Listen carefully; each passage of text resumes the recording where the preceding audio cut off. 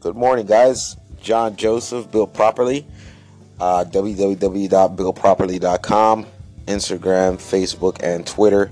Follow us, like us, check us out.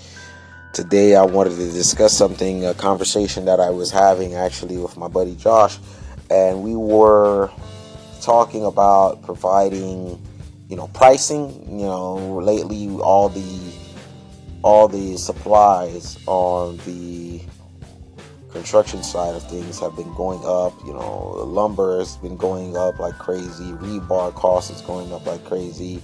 Cost of everything is just basically going up in price. Aggregates have increased the pricing, and he was asking, why is this the case? Like, why is everything just going up? Like, what is it? What is the thing? I mean, you can break it down to basic economics, or you can bring it down to this is just the way of the world. But the way I explained it, I said the guys up top are putting the squeeze on the guys on the bottom. So, obviously, if the mortgage rates and the lending rates are going up, then the cost of doing business goes up, and these people who are running these businesses then have to protect, insulate their margins, and they have to put the squeeze on the people that's below them, and it causes a trickle down effect in the economy. In some sense, where everybody's sort of passing the buck or charging the next person more money for the same services. Then that conversation led to, all right, so if you are a business owner like me and him, or whatever the case may be, we have services that we provide, and everybody else around us is charging, $8,000, let's say, for some kind of a service, and you're charging 6,000. You're providing the same quality or better, the same service or better, but your pricing is a little bit lower. Should you raise your prices, to meet the demand of your competition that's next door to you? So, I've had this discussion a couple of times over the years, and my opinion is yes and no. I mean, you have to know when to raise prices, and you have to know how to raise prices. I mean, you have to be in the right market. What I mean by that is one, if you raise your prices to meet your competitor, what becomes an advantage for you now become you guys have the same pricing, same quality of service, same everything. Why should I pick you? Then it becomes harder for you to argue to make those arguments. It becomes a brand recognition battle. Who has the stronger brand name? Who has the stronger marketing? Who has the stronger name recognition?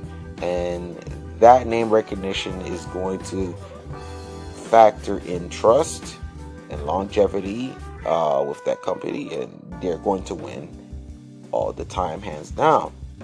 It's just like if you go into a supermarket and you see Captain Crunch, from General Mills or whatever name brand cereal, right next to the store brand. If it's a Walmart Cinnamon O's, Great Value Cinnamon O's, and you have, the name brand, Cheerios or whatever the case may be.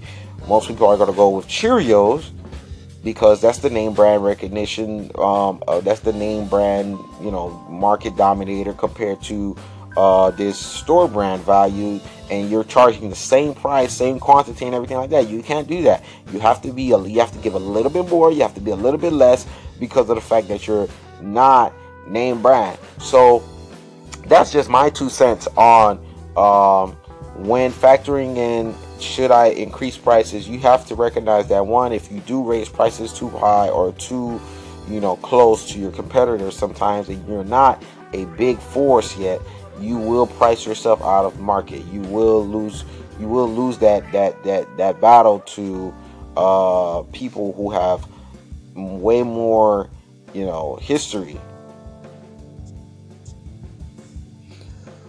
So I would look at other factors. You have to be very delicate when considering, okay, should I now start raising my prices, or should I fortify my position in the sense I can offer better services, fortify my company, cut back on some of my expenses on the back end by, either buying, forming relationships with supply houses that afford me better rates on products that we use out in the field. Should I buy a certain amount of equipment, or should I buy this tool which will eliminate the need for me to hire a subcontract this portion of my job, bringing this service in-house,